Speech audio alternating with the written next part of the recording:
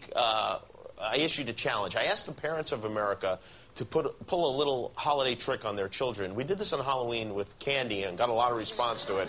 So we did it again, this time for Christmas. I asked parents to tell their kids they were going to let them open one present a few weeks early.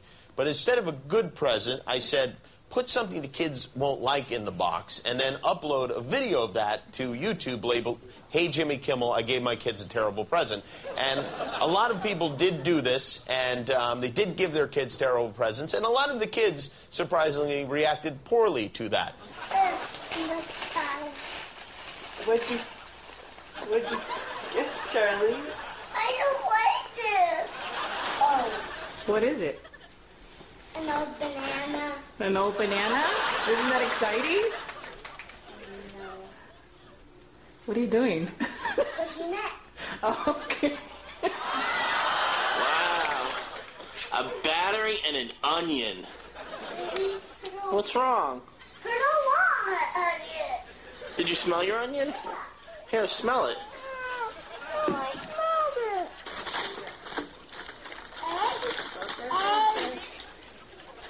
Egg. Open it. A hot dog. What is that? I got a girl activity book with stickers. I'm not a girl. I'm not a boy. I'm not a boy either. The worst present ever. What is this? Marissa, what do you tell me all the time about my cooking? I love it. You love my cooking, so I made you something. Then why is it like... why is it in a sandwich that's like that? You should appreciate her getting us a present, but I didn't know it would be like that. Yes, a sandwich of mine. I love your cooking when you cook like dinners, like Hot Pockets or Pavia or buffalo wings, something like that. Not just a sandwich. And why would you eat off of it? Well, Marissa, so you don't want that peanut butter and jelly sandwich? I'll eat it. I'll eat it.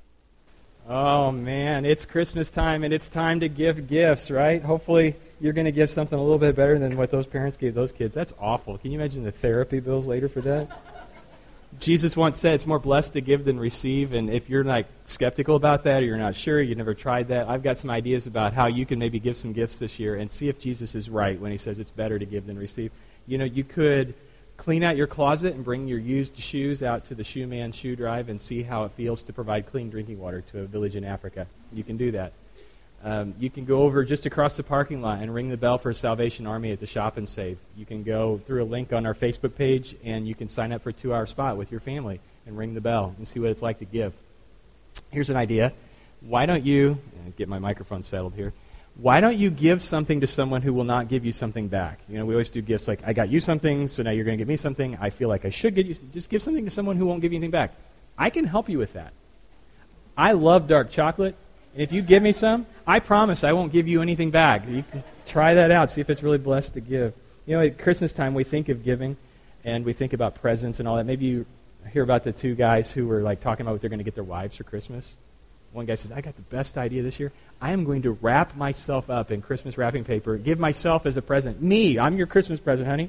The other guy looked at me and said, yeah, I'm probably not going to get my wife much for Christmas either. Yeah. Christmas is time for gifts. What are you thinking about getting this Christmas for somebody else that you care about? What are you going to hope that you find under the tree? Well, at Christmas time, we remember this. We remember that it's the time when Jesus was given to us. That's why we give presents at Christmas. It's to remember, first of all, that the ultimate gift has already been given to us. It's Jesus Christ. I think that's what the Apostle Paul was trying to put into words when he said in 2 Corinthians 9, thanks be to God for this indescribable gift that he's given to us. You know, we read in the book of James that every good, every perfect gift comes down from God to us. Every perfect present, it's from God. So God is just a generous, giving God. And we in his family, he wants us to be generous, giving people to one another. It's just part of who we are and who he is. And when we look at the Christmas story, we realize that it all comes down to God, first of all, giving the original gift, the best gift of all, as Brian said, the gift of Jesus to the world. And as we look at the Christmas story, we also understand that gift of Jesus was, first of all, a gift to a woman named Mary. Baby Jesus was a gift to this woman before he was a gift to the whole world. We read her story in Luke chapter 1. If you're acquainted at all with the Christmas story, you've heard about Joseph, you've heard about Mary. Well, let's dig into her story and see what it looks like when God blesses the world with a gift. So, you got your Bible? Oh, some of you look like you may not have your Bible. If you got your Bible, if you've got your smartphone, you got your Bible app, pull it out. We're going to also have the words up on the screen. Let's see how this played out. We're going to take up where we left off last week in Luke chapter 1, starting in verse 26. And next week, bring your Bible. All right. In the 6th month, God sent the angel Gabriel to Nazareth, a town in Galilee, to a virgin pledged to be married to a man named Joseph, a descendant of David. The virgin's name was Mary. The angel went to her and said, "Greetings, you who are highly favored. The Lord is with you." Mary was greatly troubled at his words and wondered what kind of greeting this might be. But the angel said to her, "Don't be afraid, Mary. You found favor with God. You will be with child and give birth to a son, and you are to give him the name Jesus. He will be great, and he will be called the Son of the Most High. The Lord God will give him the throne of his father David, and he will reign over the house of Jacob forever. His kingdom will never end." "How will this be?" Mary asked the angel, "since I'm a virgin?" The angel answered, "The Holy Spirit will come upon you. The power of the Most High will overshadow you. But the Holy One to be born will be called the Son of God. Even Elizabeth, your relative, is going to have a child in her old age, and she who was said to be barren is in her 6th month. For nothing is impossible with God." "I'm the Lord's servant," Mary answered. "May it be to me as you have said." And then the angel left her. And as I said, we're taking up with Mary and her story where we left off last week. 6 months after the events that we talked about last week, Gabriel was first of all sent to Zechariah in the temple at Jerusalem. This time, now that Zechariah's wife Elizabeth is 6 months pregnant, Gabriel is sent out again, but he's not sent to Jerusalem. He's sent to a town in the middle of nowhere, Nazareth in Galilee. And he's not sent to an old man priest. He's sent to a young girl named Mary. What do we know about Mary? Well, historically speaking, a lot has been said about Mary and Joseph. Every Christmas, do you set up a nativity at your house? We set up the nativity. You got Joseph and Mary and baby Jesus in the hay, and the animals and the angels and the shepherds and the wise men. It's just all really cute. What we've done, though, over time is we've heard the story so much, we've kind of lacquered over it, and it's all very pretty and polished. What we need to do is just to sand away all the lacquer and the varnish and get down to the real story, because this is a real account of real people, and what happened there is so much more powerful than kind of the glossy image that we've created 2,000 years later. When we look into this, what we realize is in that day, people who were getting married got married very young. When your life expectancy is 40 or 50, you grow up fast. So what we know is people in that culture in that era would get married as soon as sometimes 12, 13, 14, 15 years old. And we might look at that and go, my gosh, but that was normal and that was acceptable. People, as I said, grew up very quickly. Scholars believe that Joseph and Mary at this point in their life were probably about 15 years old. Put that in perspective. In our culture, Mary's not old enough to drive a car yet. She's got her learner's permit. Joseph wakes up every day and checks the mirror to see if he's able to grow a beard yet. And they're engaged to be married. Again, that's normal in their culture. They were, if you were to go back and talk with them, very excited about their future. Everyone was excited for them. I can just imagine Mary. If you were just to talk to her, she would probably say, yeah, at this point next year, I'm going to be married. I'm probably going to be pregnant, or I've already had my first child. And so they've just got this wonderful future ahead of them. But it's at this point that God says, I've got a little bit of different plan for your life. And God gives them a gift in a way that they never would have expected or dreamed. Gabriel comes to Mary, and look at verse 28. What did he say to her? Greetings, you who are highly favored. The Lord is with you. In the King James, Hail Mary, thou that art highly favored by God, the Lord is with thee. You may have heard that before somewhere. Now, if you go back, Zechariah was afraid at the sight of Gabriel. Mary wasn't afraid so much of Gabriel and the sight of him. She was afraid at his message. What does this mean? I'm who highly favored. What is that? She got past the shock of seeing an angel, but she's like, why are you saying this to me? Why is an angel appearing to me? In fact, 2 times the angel says to Mary, you are favored by God, which is significant. It's like underlining something, that it's repeated. So we got to go, what does that mean to be favored by God? Put that aside for a second. We're going to get to that in just a moment. But first, let's look at what the message was that Gabriel delivered to Mary. What was it? Mary, I know you're engaged to be married, but you're going to have a child. And this is no ordinary child. It's going to be a boy, first of all. You're going to have a son, and you need to name him Jesus. It's the Greek version of the Hebrew name Joshua. Great name, a common name. There isn't just like one kid named Jesus. There are lots of kids named Jesus or Joshua. It means God saves, or God saves his people. Just a great name. He says, this baby's going to be Jesus, and he's not going to be any ordinary kid. He is going to be a king, and he's going to reign on the throne of your ancestor David. More than that, this is not only just a king who's going to reign forever, this is going to be the Son of the Most High. And Mary went to synagogue. She was a good Jewish girl. She knew what that meant. As wild as it sounded, what Gabriel was telling her, and she knew what it meant. So what you're saying is, I'm going to give birth to the Son of God. Wow. Never saw that one coming. Do you think Mary was just a little bit shocked at the message of the angel? Would you be? If an angel appeared to you and said, you're going to give birth to the Son of God? Mary, do you remember going to synagogue and hearing them read from the scroll of Isaiah the prophet? And you remember that part in the scroll of Isaiah the prophet? And you've got this in your Bible, right? When it said that the virgin shall conceive and bear a son, and they called him Emmanuel, which means God with us. Mary, that prophecy that Isaiah gave 800 years ago, he was talking about you. And Mary is sitting there going, oh my goodness. And she got it. I mean, it's not like somebody had to clue her in. She immediately goes, that thing in the Bible, that's talking about me? Wow. Let's get to this word favor. That's why the angel says twice, God has favored you. What does that mean? It's the same exact word in your Bible that's otherwise translated as the word grace. Favor is a gift from someone else. When God shows his favor, it says, I'm giving you grace. I'm giving you a gift. You know what that is? It's something that you don't earn. It's not something that you deserve. It's just somebody gives you something. They favor you with something. It's their blessing. It's the same word, literally, that describes what God does for us when we become Christians. He favors us with his grace. It's not anything we earned. It's not anything we deserve. It's not something that we merit. It's just something he gives.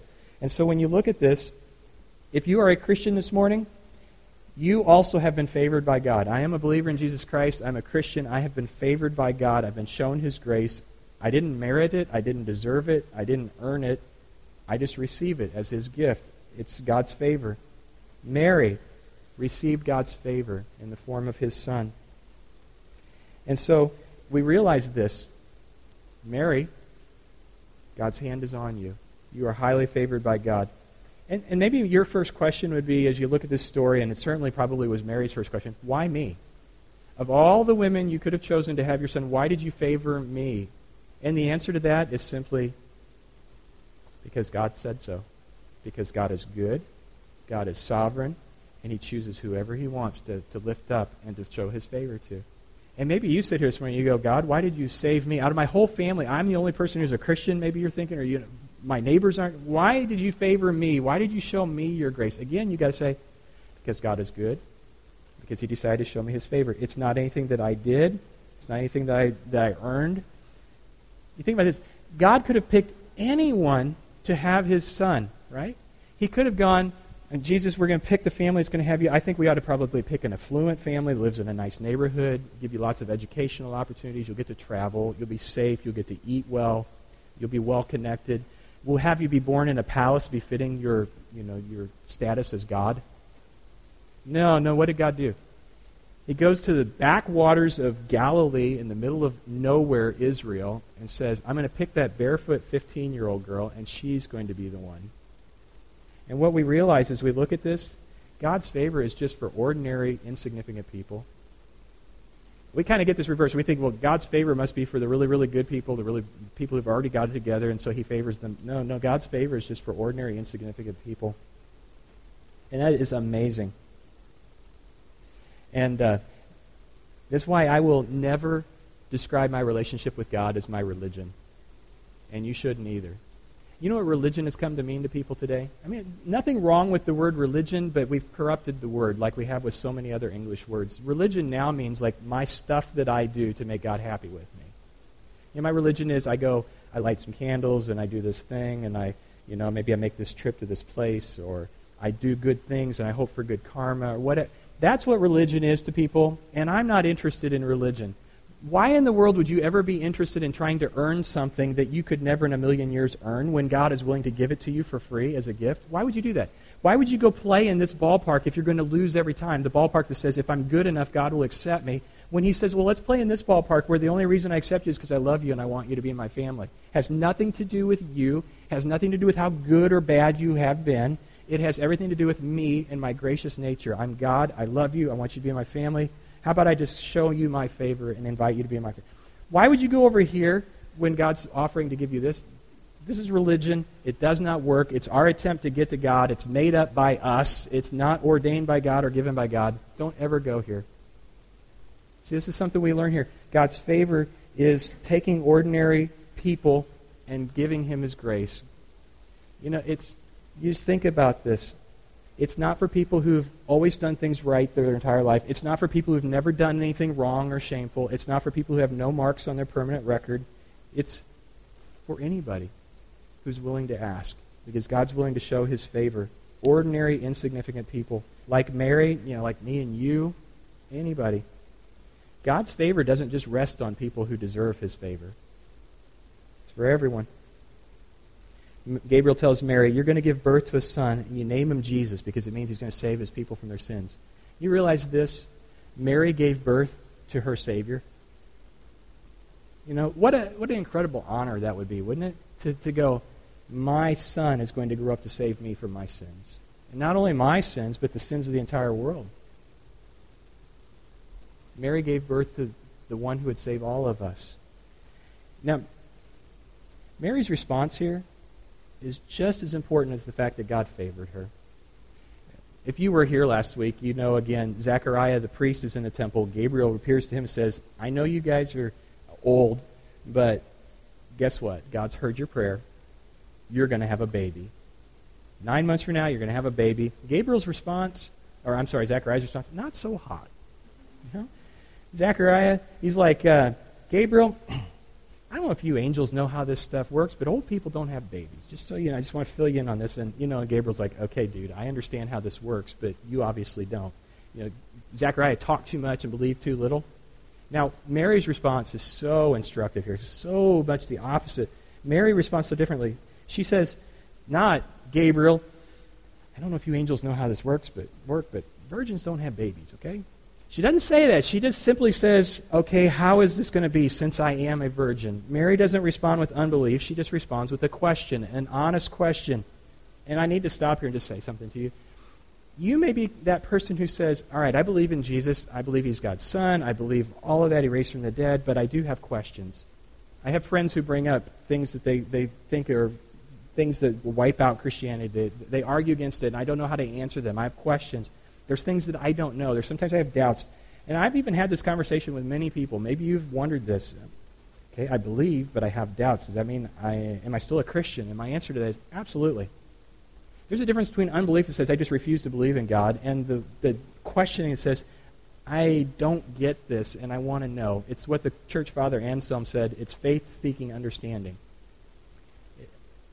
I don't have answers.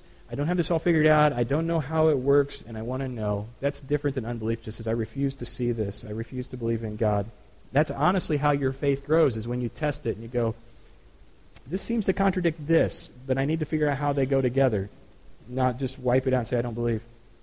Mary does not demonstrate unbelief here. She just says, in the normal order of things, virgins don't have babies, so how is this going to work? Because I am a virgin. And Gabriel answers her honest question with an honest answer. He says, yes, in the normal order of things, virgins don't have babies, but this is going to be something different. The Holy Spirit will come upon you. The power of God will overshadow you. What he's saying is, this will be a miraculous birth. This will be on the order of, in the beginning, God created the heavens and the earth out of nothing. We're going to do that again within you, Mary. Go to the Old Testament sometime and look and see what it says happened whenever the Holy Spirit came upon a person. Don't do it right now, but go to Judges 14 and 15 and see what Samson did when the Holy Spirit came upon him. It's amazing. It's like you got this superhero who's got this powerful strength. When other times in the Old Testament, the Holy Spirit comes upon a person, miraculous things happen.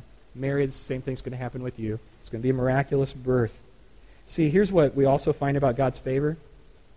God's favor means the impossible becomes possible. Is it impossible for a virgin to have a baby? Yes. But God is the God of the impossible. He makes impossible things possible when he shows his favor.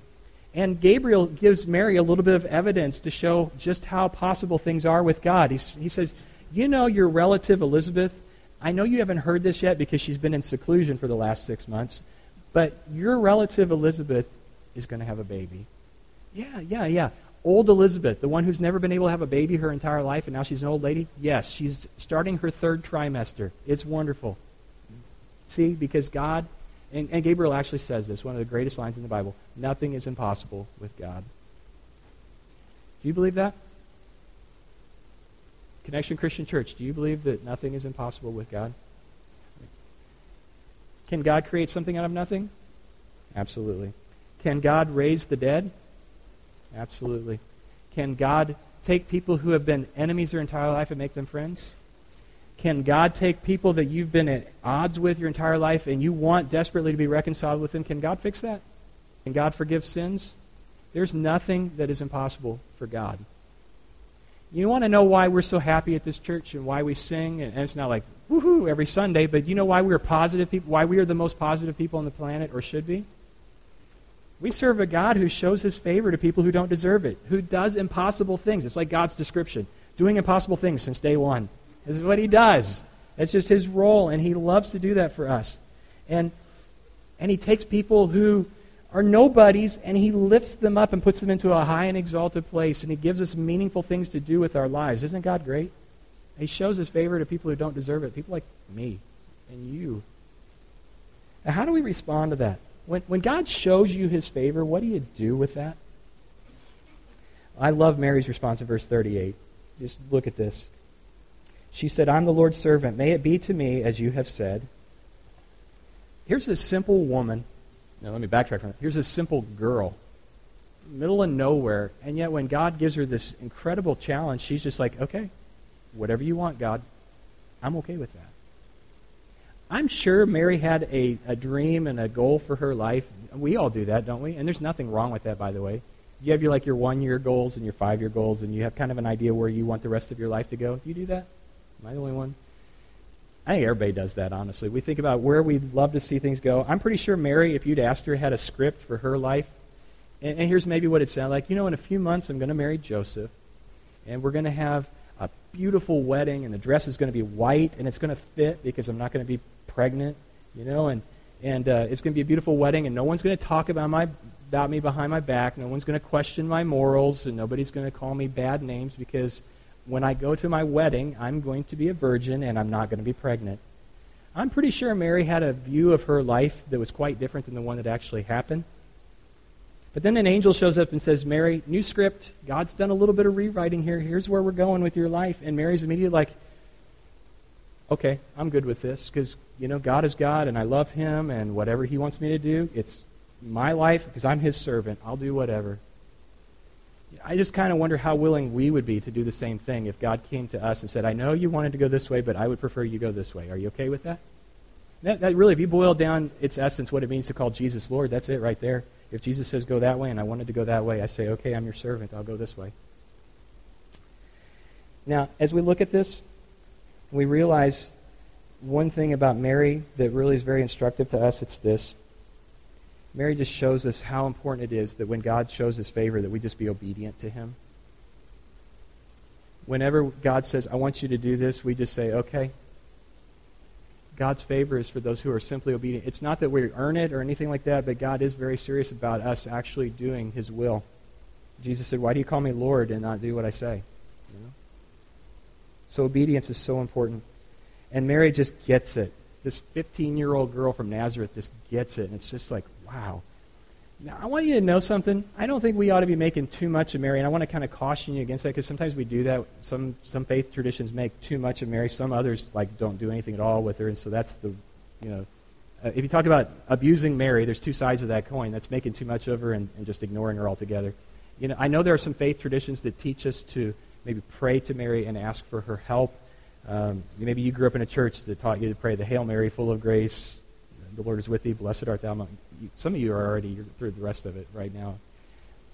Scripturally speaking, I want you to know we are never taught to pray to Mary. We are never encouraged to see her as the object of our faith. I'm not trying to offend anybody. I just want you to know, scripturally speaking, that's not something that we're ever asked or told or commanded to do. That's something that's a relatively recent addition to some faith traditions.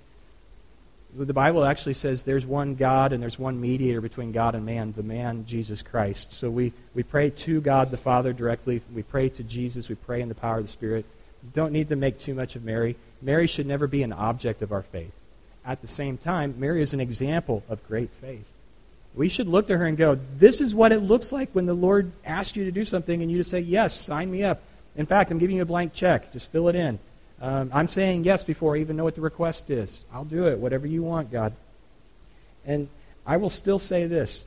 Mary's life didn't go the way she thought it would go, but I'm pretty sure later in life, Mary said, my life went an awesome way. I never saw that coming. And you can say the same thing. Many of you can say, I was obedient to God, and it took me in a direction I never thought I would go, but I'm so glad I followed him.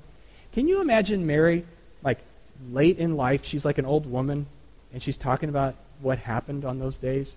I kind of picture that's how it happened. I think Luke, who wrote the Gospel of Luke, tracked Mary down as she was an old woman, because he says at the beginning of Luke, I just investigated this thoroughly. So I think Luke tracked down Mary. He said, Mary, tell me what it was like back in Nazareth when the angel came to me. You know, I can just hear Mary in her old lady voice saying, yeah, you know what? Yes, people did question my morals when I turned up pregnant and unmarried. That wasn't fun. But my life turned out pretty good. I mean, I got to be there on the first day that the church started, the day of Pentecost. The Holy Spirit came down, and we were all filled, and the gospel was preached. They talked about my son, Jesus, and 3,000 people were baptized. I was there. I was part of that group. And you know, one of my sons, James, went on to be the lead pastor in that church at Jerusalem, and actually wrote something that made it in the Bible. One of my other boys, Jude, got something written in the Bible.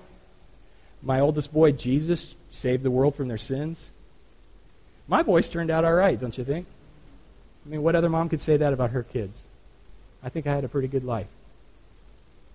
What will be written about us? Were you obedient like Mary? Did God show his favor on you and you just said, yeah, whatever, of course, the best life I'm ever going to have is the one that you lead. It's a great thing when God shows his favor, isn't it? We are blessed. Every single one of us sitting here this morning, God has shown his favor on us. He's loved you deeply. He cares about you right now. And he wants to show you his favor. And I want you to know something as we close this out.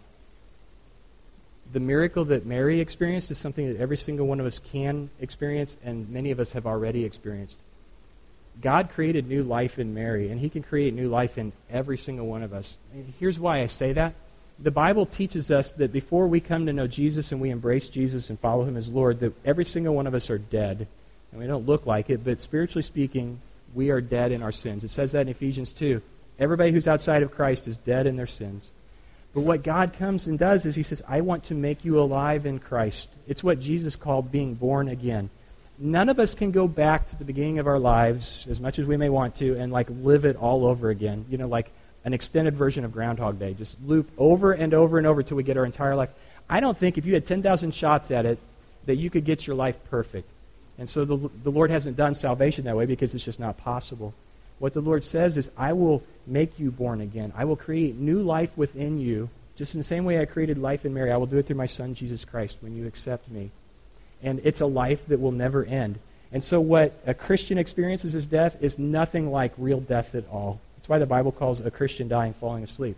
Because once you accept Christ, you never see death, you never taste death. It's just not part of your experience anymore. You become alive in Christ. That's why our baptism is described as a death, burial, and resurrection. Your new life begins when you accept Jesus Christ.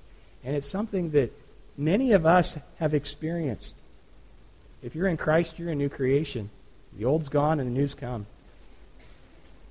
If you haven't done that, if you've not embraced Jesus as Lord, if you've not been obedient to him by being immersed in water, man, today would be a great day to do that. What a great gift that God wants to give you today.